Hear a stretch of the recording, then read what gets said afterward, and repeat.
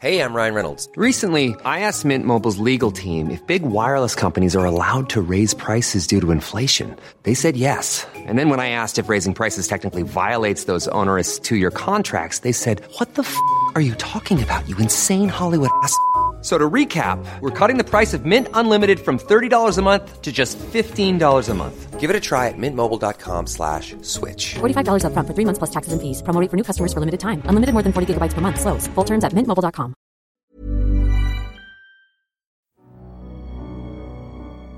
Hey guys, Ryan here, and welcome to a special Halloween feed drop of Jim Harold's Campfire.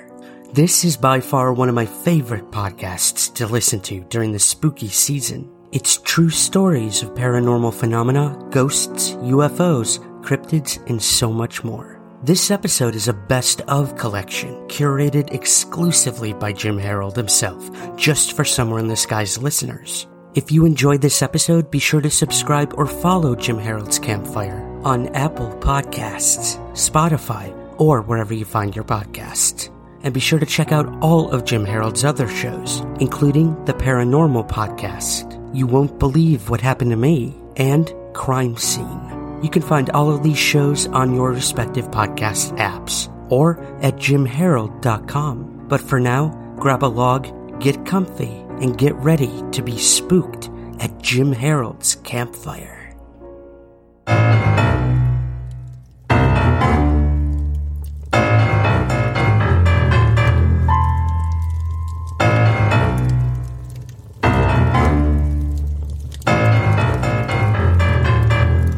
Welcome to our gathering tonight. Here we share stories of ordinary people who have experienced extraordinary things.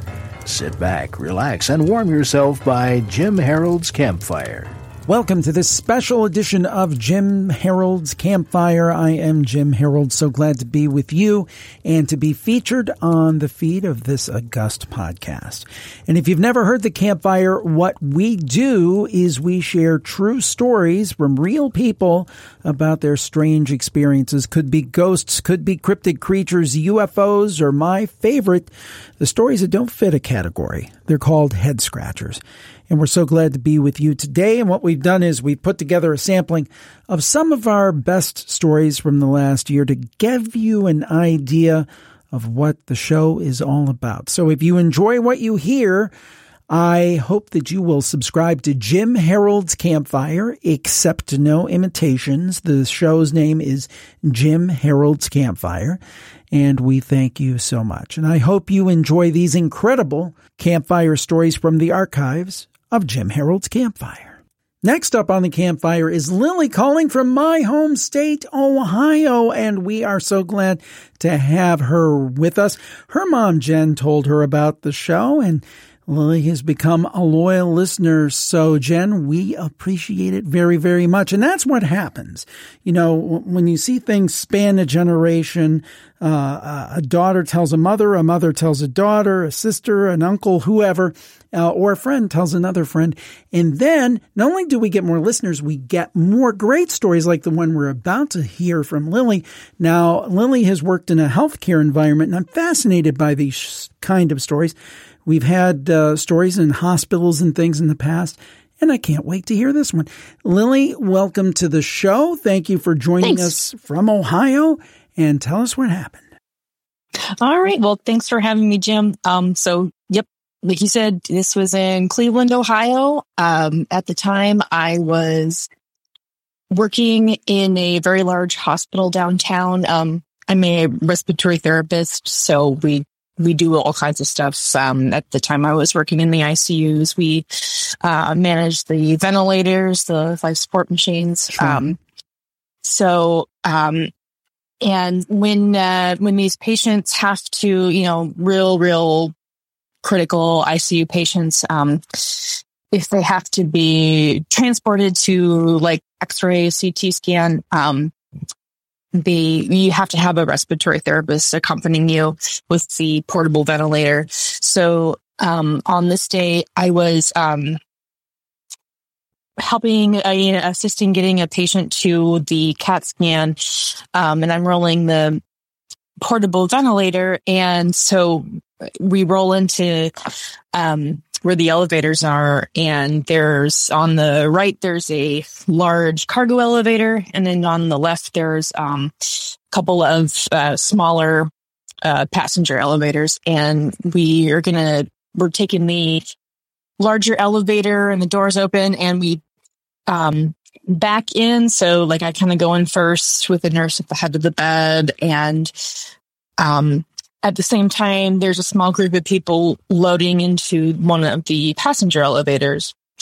And then, so, we're backing in into the elevator and I kind of have like my back against the wall of the elevator. And then this other group of people, there's probably like 5 or 6 people getting into the passenger elevator. And they walk in and at the back of that group of people, I see someone who looks very familiar. It was me. Whoa. Essentially. And I'm looking at this person and I'm just like staring and we're making eye contact. So like we're staring at each other like with the same expression. Like, am I really seeing this? What's happening?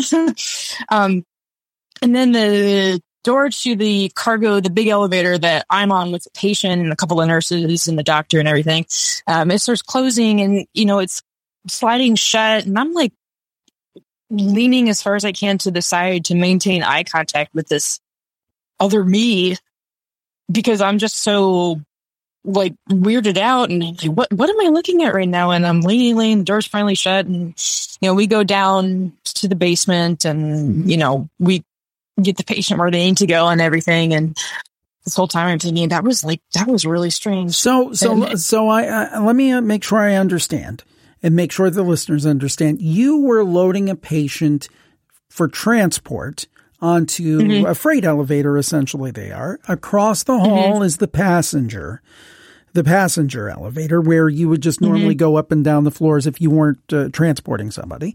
You're facing out towards the passenger elevator. You're looking and you see yourself looking back at you. Yes. And this myself looking back at me is at the rear of this small group of people, like 5 or 6 people. So it's like, it's not like I'm looking at a mirror image or anything. There was a group of people. And that's why I was kind of like bending over as much as I could to, get the most time viewing of this other me that I can. Cause I'm just so weirded out. It was like the weirdest thing. I wasn't expecting it. It caught me off guard. It was strange. So, yeah, super weird. So, it doesn't end there too. So, that eventually, the day's busy and everything. I kind of, stopped thinking about it. And then at the end of the day, I clock out. I walk with the usual group of people I do to the elevator to go to the parking garage, to go home. We go into one of the small elevators across the way from the freight elevator, the cargo, the big one. At the same time, there are a group of workers still on the clock rolling a patient into the cargo elevator, backing in, and I go into the passenger elevator, the smaller one, and I'm at the back, and I can see across the way into the cargo elevator, the big one, and there is this person standing at the back of the elevator rolling the portable ventilator, and it's myself again. Whoa. Like, it's like another, and then the door to the big elevator starts closing, and this person in the cargo elevator, the very similar person to me, leaning over, trying to get the best look of me in the passenger elevator as they can until the door's shut. And same thing. I'm just kind of staring at him like this.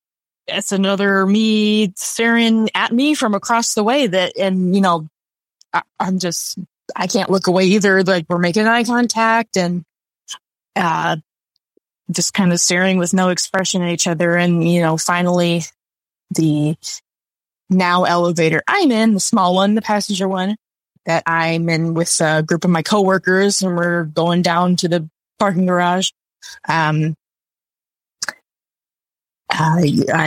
just kind of was taken back for a second, thinking, okay, this was in the same day. That's amazing. That's amazing. Yeah, this was just maybe 5 or 6 hours earlier from when I was leaving work. And first of all, of course, I wasn't expecting the first thing to happen. And then I see it again. So I'm like, okay, did I just see my doppelganger? Did I have did I time travel? Well, I was about to say, it seems like the first time you looked into the future and saw yourself in the passenger elevator. And then when you were actually in the passenger elevator, you were looking back in time and seeing yourself transporting the patient. Yeah, that's exactly it. Wow. Everything, it was like, the same group of people. I kind of, I didn't pay attention to many details or anything, but it was the same kind of circumstance, the same kind of, they backed into the elevator. There was the same amount of people transporting the patient and so on. And, the first time when I went down with the patient earlier, when I saw me, I'm like, oh my God, did I see my doppelganger? I thought that was bad luck to see your doppelganger. And then when it happened later on in the day, I'm thinking, well, was this just something I somehow managed to be in two places at once? Was this a glitch in the universe? It could be really, to this day, I'm still, bamboozled by it. This was several years ago. I get it. I get being bamboozled. The closest thing I've ever heard to that, or one of the closest things, I've heard a couple things, but the one that comes to mind was a campfire story, but there were years separating it. And basically the story was this, and you may or may not have heard it. It was a young man who remembered when he was a little boy, he was running through the hall and went by his kitchen, and he saw a hooded figure who was appearing to make a peanut butter sandwich. And he ran away right away because it scared him. It was like, who's this person in a hoodie in my kitchen making a peanut butter sandwich? Fast forward several years later. He's minding his own business. He's in the kitchen. He's a teenager. He's making himself a peanut butter sandwich with his hoodie on. And he looks and he sees this little figure run through the hall and then run away just as fast. That's it. That's exactly that's it. Except it was years later, not hours later, but it's the same principle. Same principle. Yeah, exactly. And I always thought, I don't know, I heard this thing in like the, the stories I've read or heard or things like that. I've always heard people say that they think that mirrors are portals. Mm-hmm. And I thought that was interesting, but then I always thought that elevators were portals in some kind of way because it's like a closed off tiny space where, things can happen. You have that anxiety being stuck. I don't know. That might sound weird to some people, but that's what I always thought too. And I thought that before this whole weird story happened. You freaked me out. You freaked me out so much.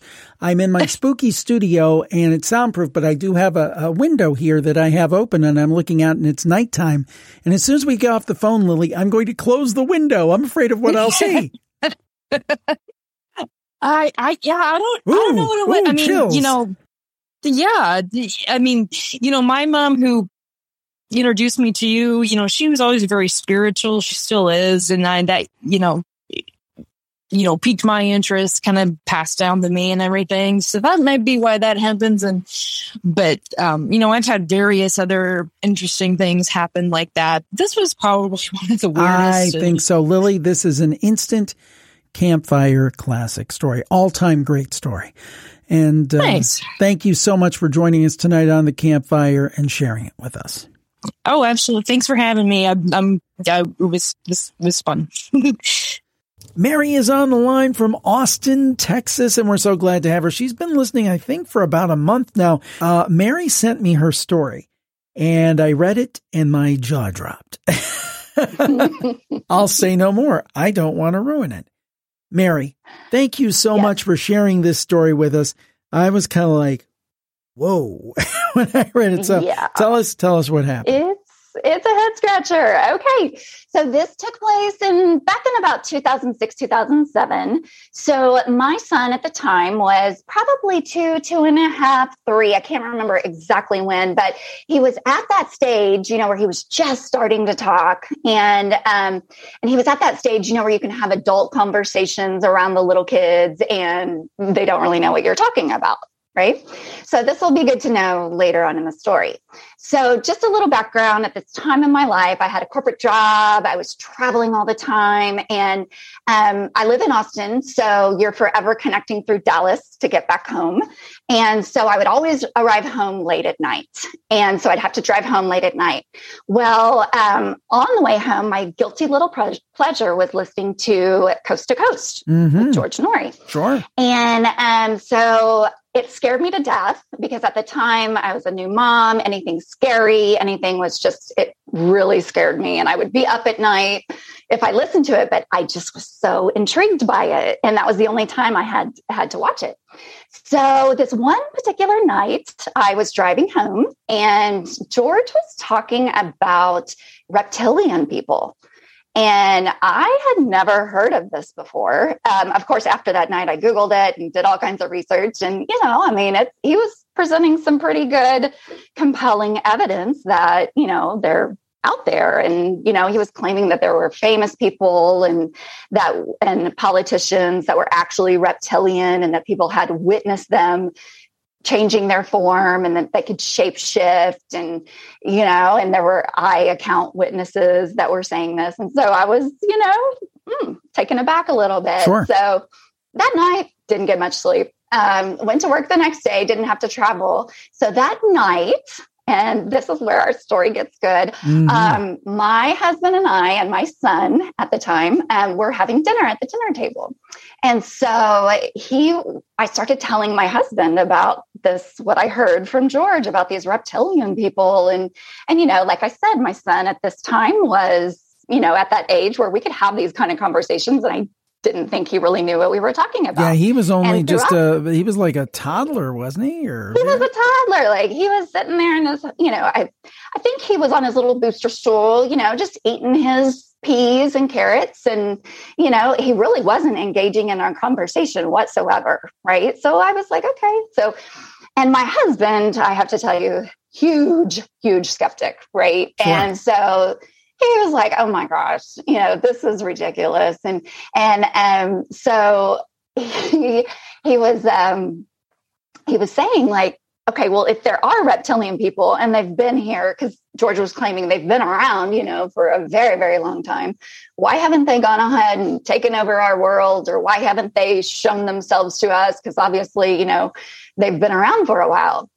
And all of a sudden, my son, who can barely form words, he looks straight at us and says, people not ready yet. And it stopped us in our tracks. And we look at him and we were like, well, what do you mean people not ready yet? And he just went back to eating and did not say another word about it. We tried to probe him later, like with questions about what did you mean by that? Like, and he never acknowledged it, anything. Wow. And so I have no idea why he would say that. And it was just really, really spooky. Yeah. I gotta say, when you emailed in the story, it's one of those stories where, oh gosh, I hope she makes it on the show because, and I want to have everybody come on the show, but they're remarkable stories that you go, oh gosh, I hope nothing goes wrong with the equipment, or I hope they don't end up having an appointment, or whatever the case may be. I hope we got to get this on tape. I guess I'm dating myself, but tape anyway, digital tape. But the thing is, 2-year-old, you're talking about reptilians. Why have they not revealed themselves? And out of the mouths of babes, people not ready yet. And I got to say, I'll be honest, we've done shows on the idea of reptilians. I personally am skeptical of it. I don't think they're lizard people running around. Exactly. But the thing I love about the campfire, even if it's something you're skeptical about, you'll hear a story and it'll make you go, and then scratch your head. Right. And I always scratch my head, like, why would he say that? Why does he, and I've always believed that children are very connected when they're young to other realms. So I don't know how he would have known to say that. And was it in his own voice? It wasn't like a people not ready. Oh yeah, no. It was in his cute little 2-year-old voice. And that's what made it even kind of cuter and scarier. Yeah. Actually. Yeah. It would make it scarier. If it were some guttural Satan voice, it wouldn't. That we would have gotten some sage and a priest and all that stuff. But it's really funny because now anything that happens in our family that is supernatural, spooky, just unexplained, our catchphrase is people not ready yet. And you were telling me off air that your son, he's almost all grown up now and a pretty hardcore skeptic. He is. So he's 15 now, just about to turn 16. And it's really funny that he has turned into the biggest skeptic of anything supernatural. So, I had an energy healer out to the house. There were some ghosts or spirits that are in our house. They're not malevolent or anything. And she did some energy healing, like with some magnets on him. And then we tried to bring Sage in. He's like, get that hoogie boogie out of here. I don't believe in any of that. And he just, and it's just so funny that he would, after he said that at 2-3 years old, that now he is just like, he's a very scientific kid, right? If it can't be explained by science or rational explanation, he's not going to believe in it. So Neil deGrasse Tyson would be proud. He is a big fan of his. Yes. Well, Mary, thank you so much for giving us an instant campfire classic. What a great story. People not ready yet. The title of today's show, but hopefully people are ready for the campfire. And thank you for being a part of it. Thank you for letting me tell my story. Subscribe or follow Jim Harold's Campfire today, wherever you get your podcasts. Please rate and review, too. It helps so much. Thanks.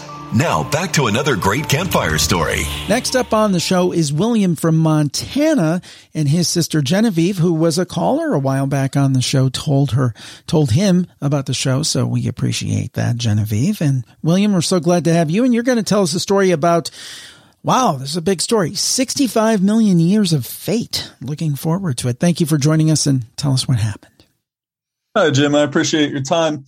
Yeah, this story is a little out of the realm of what I normally hear on your show because it's not necessarily spooky or supernatural, but it is an event in my life that really kind of solidified my belief that there is not necessarily a larger power in the universe, but that, things do definitely work in mysterious ways. The story has some sensitive information in it, so I am going to leave out a couple of details just to protect people's privacy. Sure. But it all starts about, over a decade ago at this point, over outside of a small town in eastern Montana. And at that point in time, I was doing some volunteer work in the summer with a nonprofit paleontological organization. For anyone that might not know, paleontologists study extinct life forms. And this particular crew, we were working in the Hell Creek Formation of eastern Montana, working in late Cretaceous sediment. So that's about 65 million year old sediment, between 65, 67 million years. And this particular group had gotten in touch with the Make-A-Wish Foundation. And we had a child come from overseas whose wish, he had terminal cancer, and his wish was to come to a real dinosaur dig. And that was something that he had always wanted to do. So his parents flew out with him, and we met him drove him out to our base camp. And this is about as remote of a location as you can get in the United States. Just absolutely beautiful, but incredibly isolated location. So it was definitely a challenge from the get-go. He was primarily using a wheelchair at that point. So getting him around this terrain we knew was going to be a very difficult challenge. But we had put in a lot of time before he came out, trying to make our current dig site as accessible as possible. We were working on a Triceratops skeleton at that time. They were the ones with the big frill, the 3 horns. You always see them fighting T-Rex in paleo art. And so they were super excited about that. That was one of his favorite dinosaurs. And we were just, ecstatic at the opportunity to, try and give this child something very memorable with his family. So they come out, and they were going to be with us for about a week and a half, if I remember correctly. Like I said, this was quite a bit of time ago, so some of the details are a little fuzzy. But let's just say they were going to be with us for about a week and a half. And immediately, as soon as they get there the next day, it is just torrential downpour. And anyone who's familiar with dirt roads in the western states, specifically Montana, the topsoil is made of what's called bentonite, and it's a shrink swell clay. So when it gets wet, it's worse than driving on ice. It's like driving on ice that you also sink into. Sure. So very little amounts of rain make the terrain basically impossible to drive over. And it was a incredibly hot, dry summer. The second that boy and his family got off the plane, it rained for several days straight. And this was just very heart-crushing for all of us there, because we would have people come out and visit our dig sites, and things like this happen. It's very unpredictable, and there's a lot of logistical challenges in paleontology. But there was something very special about this particular child. They had come all the way from Europe to be with us, and this was his wish. And there was just this sinking feeling of disappointment that, they could have done anything really, and they chose to come out here with us, and we weren't able to provide them with the experience that they had wanted because of the weather. And, we tried to make the best of it. And, we would take them around the ranch, and we would have little fires and play music and play board games and show them fossils that we had around our base camp. And you could just tell that he was, even though he hadn't even been to the dig site yet, he was just having the time of his life. And his parents were so appreciative and grateful. And it was just kind of a very strange, magical time of uncertainty, with kind of, you could feel that there was a lot riding on this experience. And we were just dead set on getting this child something special. And so finally the weather broke, and we knew that the roads to our normal dig site were completely impassable. They were, 2 tracks out through the Badlands. We knew that it was going to be impossible for us to physically get this child where we wanted to take him. And so we looked at some of our maps and ended up finding another location that we'd been to several times before, but none of us had ever found anything. But at that point, their time with us was almost over. We were like, we gotta get this family out in the field no matter what. Right. Even if it's, we just got to do something. So we load them up in the trucks, and we end up driving them to this dried up riverbed. Like I said, we'd been there a couple of times before, never found anything, never really devoted much time to it after that. It just didn't seem like it was producing fossils. And we drove him out to this riverbed, and we're like, yeah, we're just going to walk up and down, see what we can find. Not expecting anything really. And like I said, this child was in a wheelchair, so that made it very difficult for him to navigate the terrain. And pretty quickly, his father just picked him up out of the wheelchair, put him on his back, and was hiking him through this dried up riverbed. And eventually, the father got tired of carrying the boy and just laid him down on his back, on his side, inside this dried up riverbed. And they were just picking through stones looking. Most of paleontology is just picking up rocks and looking at them. And is it bone? Yes. Cool. Is it bone? No. Throw it. So we were all doing that, just kind of enjoying the beautiful sunny day. And our big, one of our big code of ethics was, we don't lie to people. So if it's a rock, we're going to tell you it's a rock, and so he is picking up little pebbles and looking at them, all excited. Is this a bone? No. Is this a bone? No. Is this a bone? No. And then he brushes something in the side of the riverbank, and he calls over the lead paleontologist and he says, hey, what's this? Is this bone? And she bends down and looks at it, and it is. Just a little thing, just a little tiny something sticking out of the side of that riverbank. Probably about the size of your thumbnail. And so we get some picks and brush and we clean it up a little bit, and it's just getting bigger and bigger and bigger. And the more dirt that we're pulling away from it, the bigger it's getting. And that little boy ended up finding the very tip of the nasal horn of a complete Triceratops skull. How cool is that? Buried in that riverbank.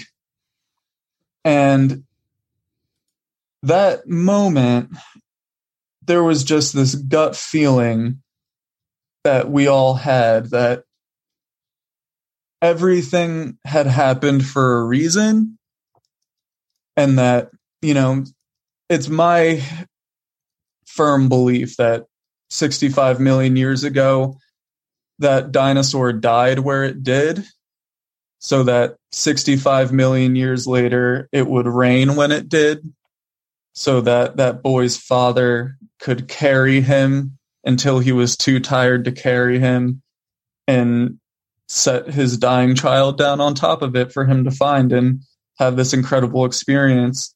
Wow. And we named the dinosaur after him, and we put it up in the local museum.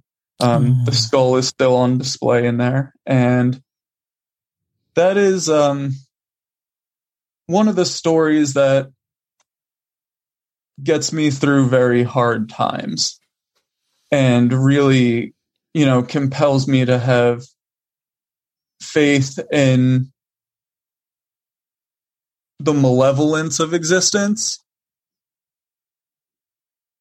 And maybe I said that wrong. Benevolence of when you said that. Wait a minute. Unless I have my synonyms mixed up and my antonyms, you're like thinking about the benevolence of existence. Yes, it's one of those stories that is just everything lined up so perfectly for it to just utterly convince me that there was no way that was a random event. And that's something that I will remember till the day I die. I love that story. And again, I say this time and time again. I'll say it yet again, Will. People think that when you talk about the supernatural or the kind of things that we talk about, fate and those things, is always bad and always negative and always darker energy and always, we've had cases recently. We talked about harbingers of doom. And I think that scary, spooky stuff does happen. But I also think there's the other side where somewhere decided that bone needed to be there. So that boy, 65 million years later, yes, could pick it up and experience the joy of a very, unfortunately, short lifetime. And one other thing we want to get in before we leave Will here.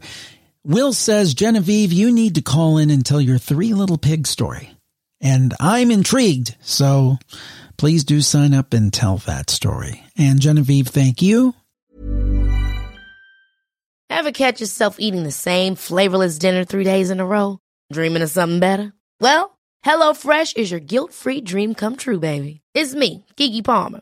Let's wake up those taste buds with hot, juicy pecan-crusted chicken or garlic butter shrimp scampi. Hello Fresh. Stop dreaming of all the delicious possibilities and dig in at HelloFresh.com. Let's get this dinner party started.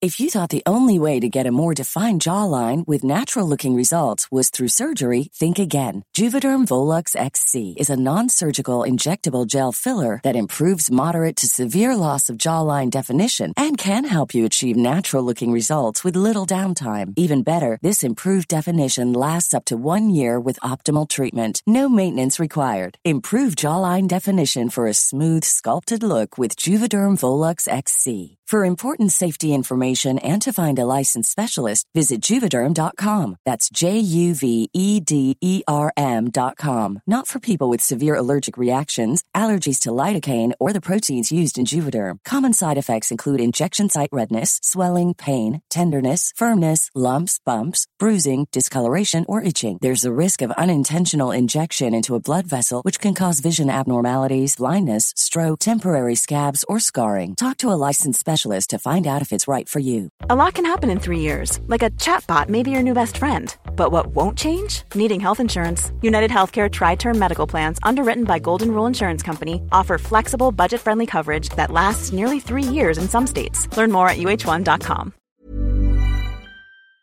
And thank you, Will. Thank you for having me. I appreciate it. Maggie is on the line from Richmond, Virginia, and I got to tell you, she sent over her story, and I'm excited about this one. I love it. Maggie, thank you for joining us tonight. I know your mom, Cheryl, told you about the show and encouraged you to listen and call, and thank you, Cheryl, and thank you, Maggie, and please tell us this great story. Well, thank you for having me. So this happened in about the year 2003. I had just moved to Richmond, Virginia with my family, my parents and my 2 brothers. And this was the summer where we found something odd happening in our neighborhood. So we moved to the suburbs and became quick friends with the neighbors. And we had one friend of ours who we were really attached with. She was great and around our age. My older brother was about 14. I was 11, and my little brother and her were about 8. And we started to explore this creek that was at the bottom of our street. And we would walk through the shallow, muddy water there weekly. We got really used to just being outside that whole summer. And we spent our summer walking the same path one way down this creek. And then we would return after a couple hours of being down there. But one day, my brothers and our neighbor friend walked the normal path down the creek.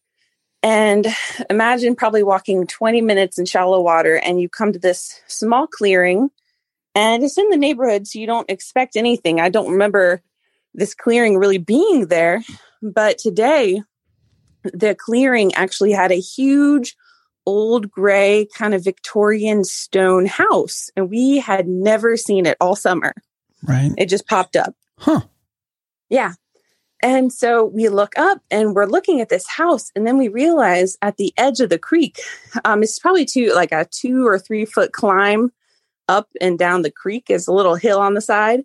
And there's a boy there staring at us, and he's kind of in like this gray, black Victorian era clothing. Huh.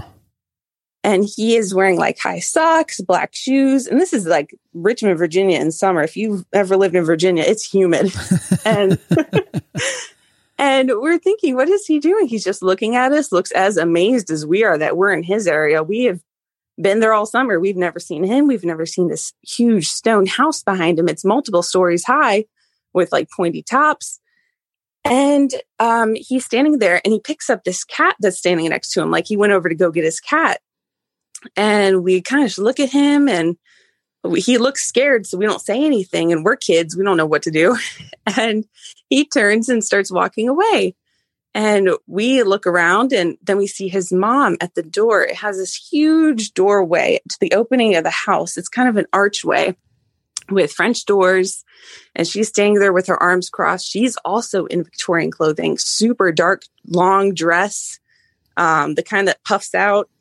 And she has her arms crossed, looking stern at him, calling him over to come back, but we can't hear her, but he's acting like he could hear being called back. And so he goes inside, but all of a sudden, it's like within 5 seconds, he was standing in front of us.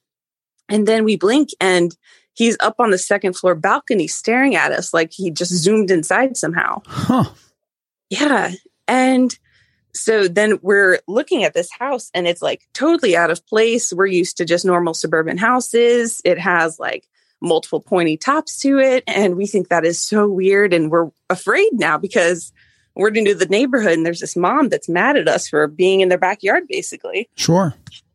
So we leave and we come back a couple of days later and we come to the same clearing. The house is not there at all. Oh boy. Yeah. And we know the path. There's one way in and one way out of the creek. You just follow it. And we look it around and the clearing is there. And we look to the side and there's a tree there now. And it has stone steps wrapped around the base of the tree. Oh. Oh boy. So yes. You guys, you saw into another time, it sounds like.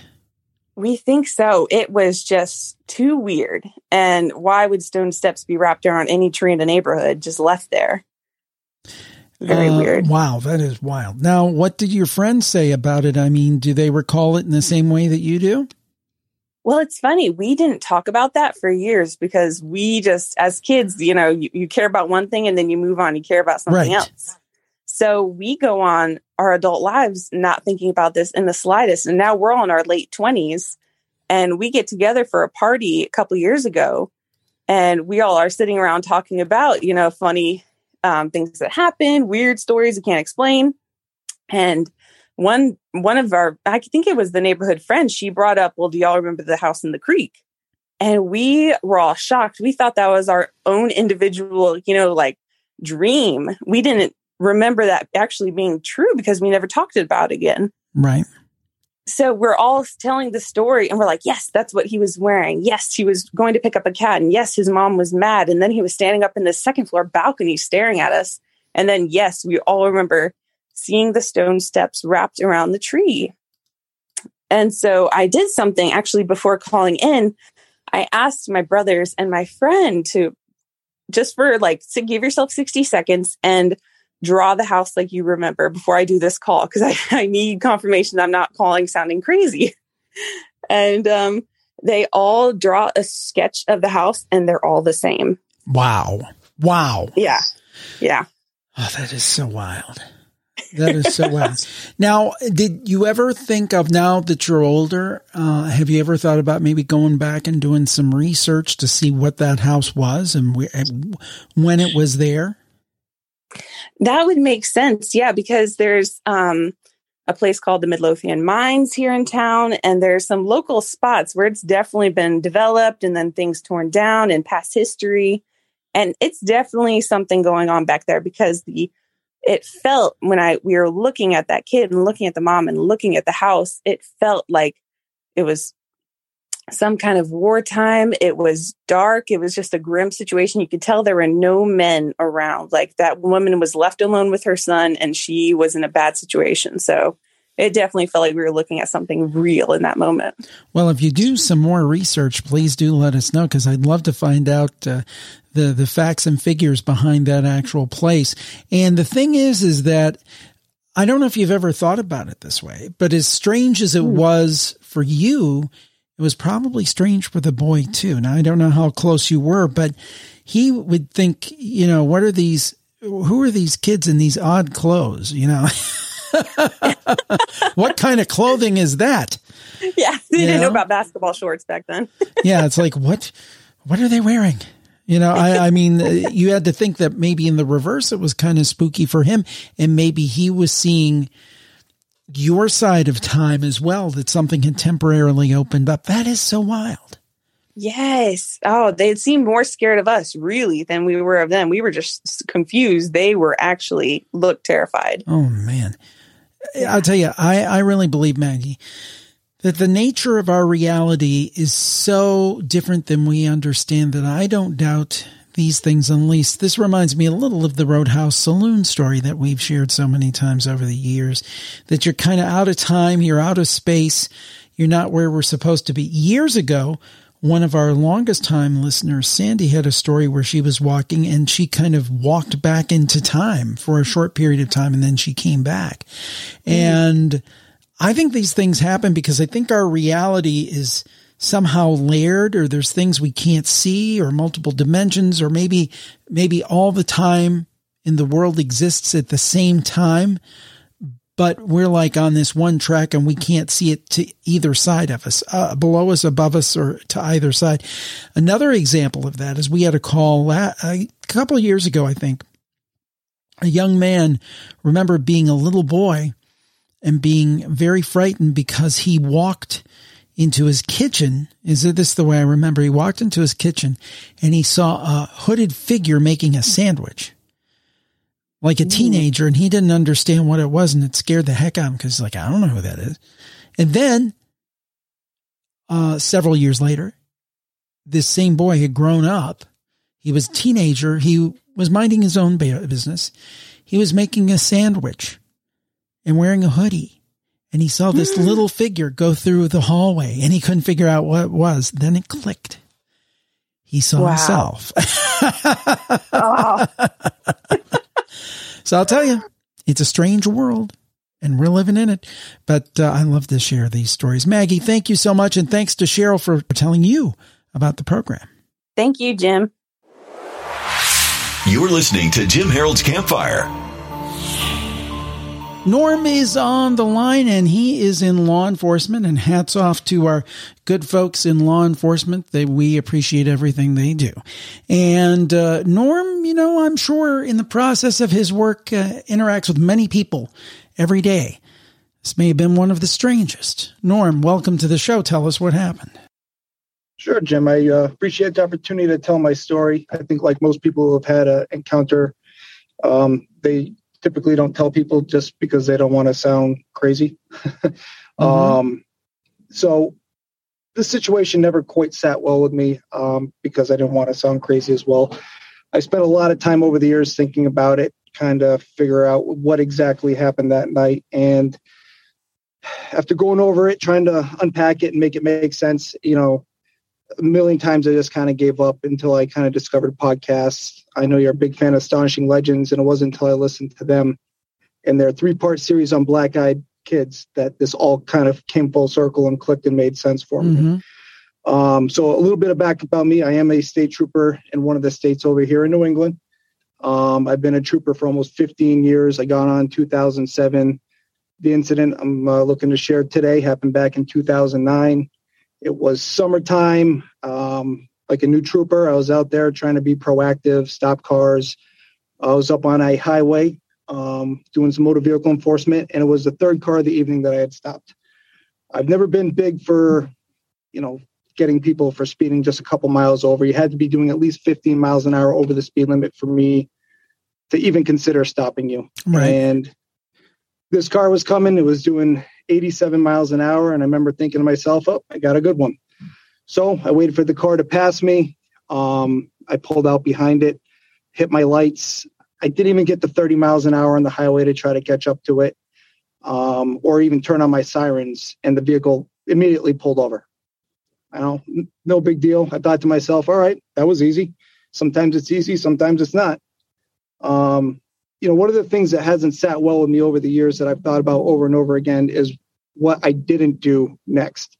As a police officer, I guess you could say it's Cop 101. It's drilled into you from day one. When you pull over a car, you call dispatch. You tell them where you are, what you're doing. You call on the plate you're out with, quick vehicle description. That case, something bad happens, help knows where to come. For some reason, I didn't do any of that. And that's never sat well with me. And I'm not sure what the reason is behind it. Maybe it was just, let me get on with the story. We'll see if we can figure it out. So like I said, I go to pull over this vehicle. It pulls over immediately. I pull up behind it about 20 feet like I always do. And the second I put my car into park, all the hair on my arms and neck stood up on edge. It was like an immediate flight or fight response. Yeah. And I didn't take that physiological response lightly. I'm kind of a book nerd. So I literally had just got done reading the book called Gift of Fear by Gavin Becker.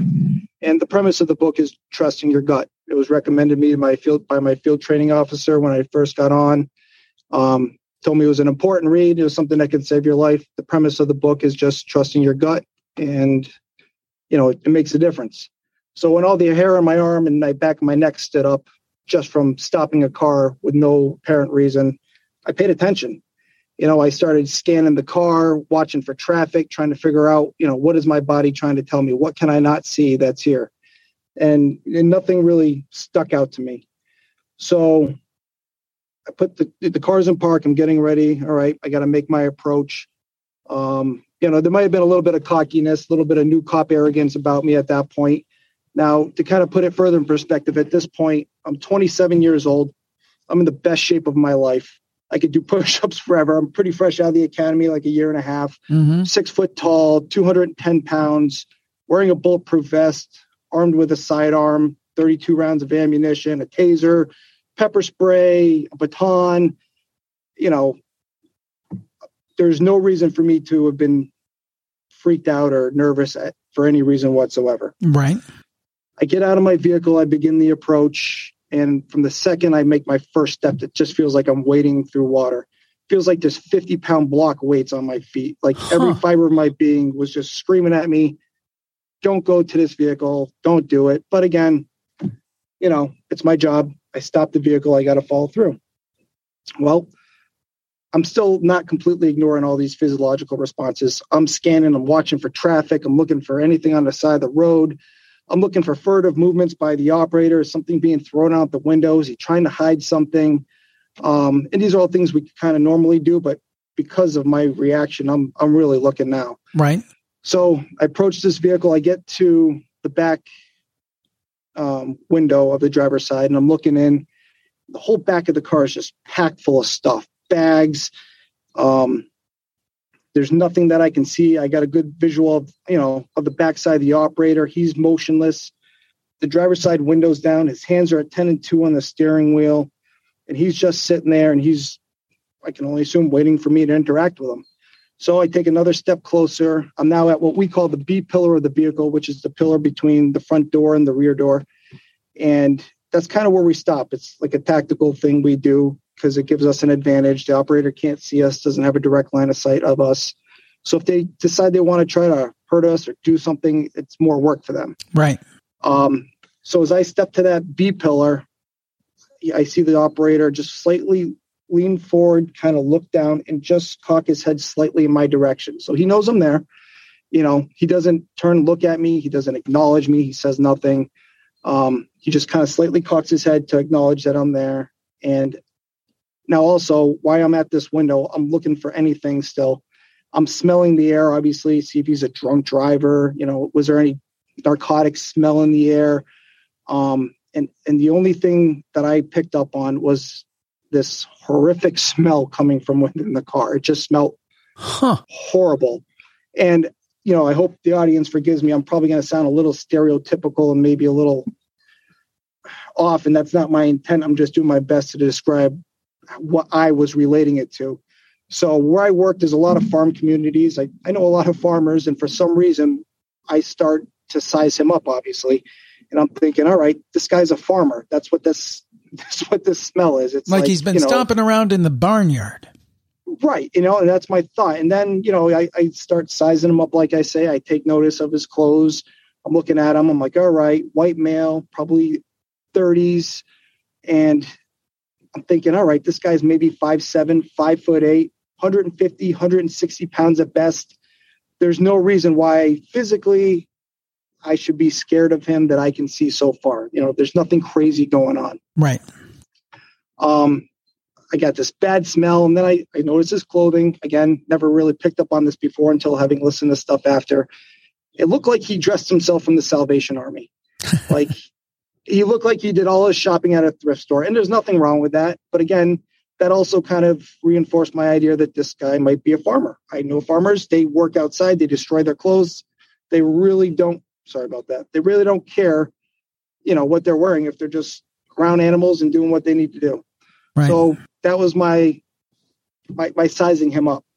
So I feel like, all right, he knows I'm there. And all this happened in a couple seconds. This isn't like 5 minutes of me standing there in silence. And I finally decide, all right, it's time to interact with this guy. So I introduced myself. And again, I'm just going to throw out a fake name. My name is Trooper Mann with the state police. Do you know why I stopped you this evening? Now, again, he's sitting in his car, hands at 10 and 2 on the steering wheel still. His head is just slightly cocked in my direction. And he just turns a little bit more so he can catch me out of his peripherals, but he's not looking at me. And he just gets this giant, creepy Cheshire cat grin on his face. Huh. And he doesn't say a word. So I repeat myself, sir, Trooper Mann with the state police. Do you know why I stopped you this evening? Silence. Not a word, not a move, no motion, just a big creepy grin. Sir, I noticed you were doing 87 miles an hour tonight. The speed limit's 65. Is there a reason for your speed? Is everything okay? Silence. No response. Just a creepy grin. Sir, I can tell you were in a hurry. I just need your license, registration, insurance. We'll get you on your way as soon as we can. Silence. No response. Big creepy grin. This guy doesn't move a muscle, doesn't make to reach into his glove box to get any paperwork, doesn't motion for a wallet to pull out an ID, nothing. He is a statue. He just is looking down slightly out the car and grinning. Now, I can't see his whole face because of the way he's kind of positioned himself. So now I'm kind of thinking to myself, all right, is this guy being passive aggressive? Is he just trying to give me a hard time? Is he a sovereign citizen and doesn't believe I have the authority to stop him? So he's just kind of going through the motions. I didn't know what was going on. So at this point, I'm trying to determine what my next best course of action is. So I'm thinking, all right, maybe this guy's not going to help me identify him or even work with me. I'm going to ask him to step out of the vehicle to the back of the vehicle. I'm going to take him into investigative detention and then figure out who he is and why I got this horrific feeling in my stomach and all the hair standing up on the side of my arms and back of my neck. Right. So I tell him, sir, I understand you're upset. It's never fun getting stopped by the police.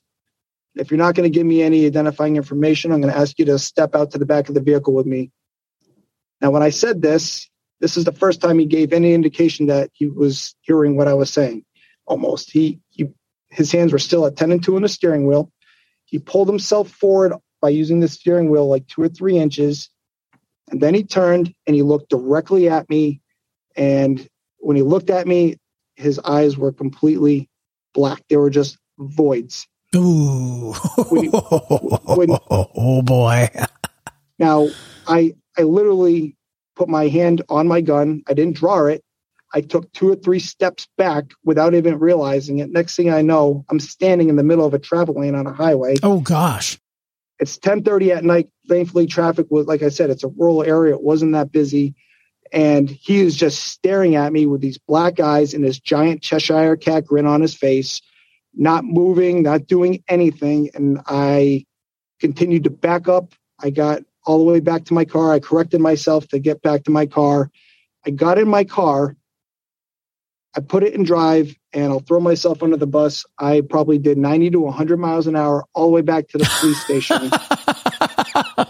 I was so freaked out by what I saw. I didn't even realize my emergency lights were still on, red and blues flashing all the way down the highway for 11 miles.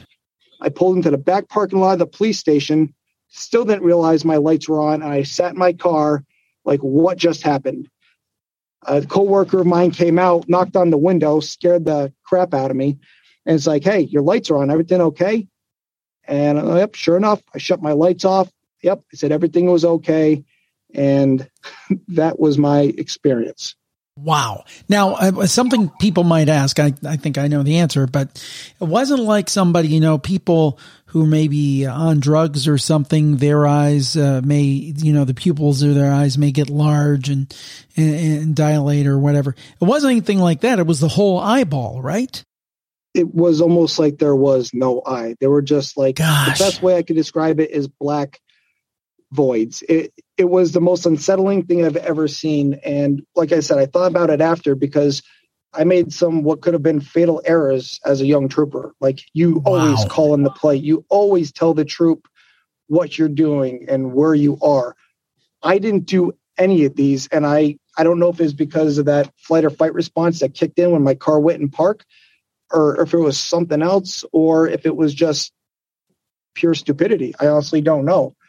But it was creepy. It was the most terrifying thing that has happened to me on this job ever. And I've done some pretty involved things. Yeah. I mean, being a cop that long, trooper, I'm sure you've come into some dangerous and scary situations with very kind of, quote, normal people, let alone some kind of whatever a black-eyed kid is. Whew, man, what a story. Well, Norm, thank you so much for your service to your state and your community. And thank you for sharing a Campfire instant classic. Thanks, Jim. I appreciate the opportunity. You're listening to Jim Harold's Campfire.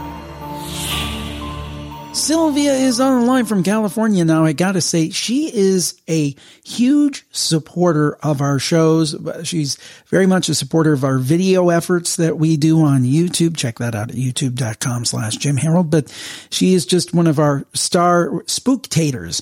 We call our video viewers, and she's certainly up there. She's a star in that regard, and we appreciate all of her support. And she has a campfire story for us, and it takes back to kind of childhood years, and looking forward to it. Sylvia, thanks so much for all of your support, and thanks for being a part of the show. Tell us your campfire story. Hi, Jim. Thanks for having me on. So my younger brother and I were visiting, I think it was back in August, and the subject of first childhood memories came up. So we took it all the way back to when he was 2 and I was 6. We lived in this house that had a field outside the kitchen window. Now, I never liked that field. It always gave me a bad feeling.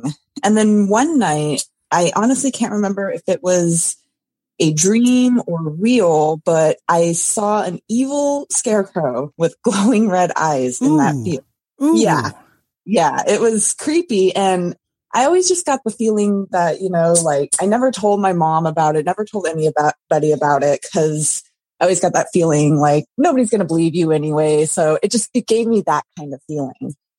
Now, fast forward 20 years later, discussing first memories with my brother, he said one of his first memories was getting a bath in the sink that overlooked that field. Mm-hmm. And he told me that he never liked that field. And and I didn't say anything after he said that, but I said, why? And he said, I don't know. It just gave me a weird feeling.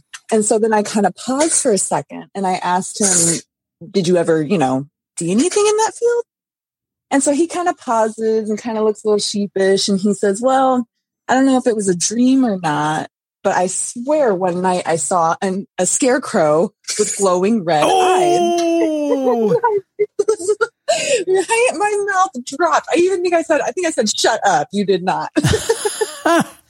And we never discussed this. Like, he was 2 at the time and I was 6. And honestly, it's not like we were talking much because he was so young. So I was flabbergasted. That is creepy to get that validation so many years later. Now, who knows what you were seeing? It could have been a ghost. It could have been a evil scarecrow. Yeah. It could have been an alien. Who knows what it was? But you both were seeing something for sure. And that's the way that your minds thought it looked like an evil scarecrow. Wow. Mm-hmm. And then I even wonder if it could have been something of a darker energy that was projecting itself in that way. Did you ever think of that? I have. I've wondered. Now, I go to that spot or drive by that spot quite often, though. It's in our childhood hometown, and we don't live in that house anymore. But driving by a couple weeks ago, I saw that they are building on that land. So I'm keeping my ear to the ground to see if maybe they find something that shouldn't be there, that has, you know what I mean? Like something bad happened there. Yeah. You know how all these developments have like names? It could be like Evil Scarecrow Acres. Oh my goodness, that would actually be really cool. I don't think somehow that'll work for the marketing department. Probably not. I would live there, but we're kind of into the stuff. That's right. Me too. I'm with you. Man, that is just amazing. So you remember seeing this evil scarecrow all your life, never told anybody about, didn't you tell your parents or anything? No, and then your brother 20 years later says, the only weird thing, I saw what looked like an evil scarecrow with red eyes. Yeah. Same report. That is amazing. Wow. I was shocked, and he was shocked too. He's like, "Oh God, I don't think we should be talking about this." Do you think that's kind of helped spur your interest in the supernatural? Oh yeah, both of our parents are super. Well, my mom was. She passed away recently, but I'm sorry. Yeah, thank you. But both of our parents were super sensitive in that way. My father is super superstitious. I always laugh at him, but I get a lot of my superstitions from him and then a lot of my sensitivity from my mom. So we kind of grew up with that kind of talk, floating around. So it was always fun.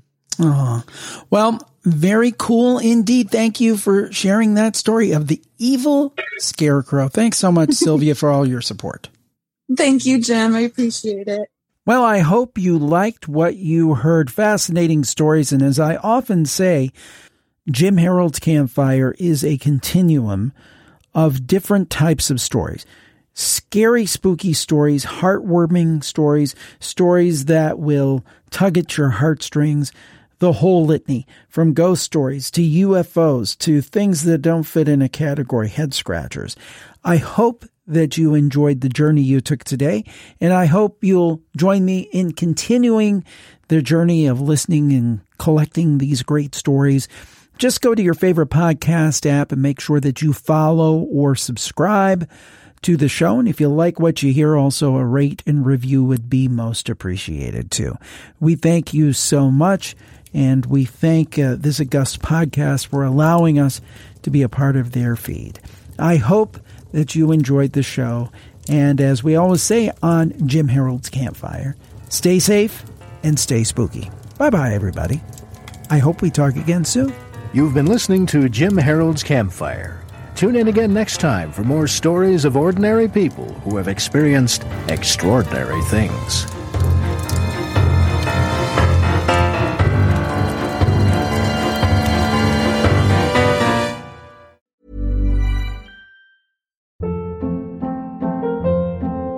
Hold up. What was that? Boring. No flavor. That was as bad as those leftovers you ate all week. Keke Palmer here. And it's time to say hello to something fresh and guilt-free. Hello Fresh. Jazz up dinner with pecan-crusted chicken or garlic butter shrimp scampi. Now that's music to my mouth. Hello Fresh. Let's get this dinner party started. Discover all the delicious possibilities at HelloFresh.com.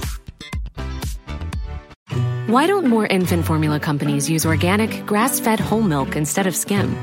Why don't more infant formula companies use the latest breast milk science?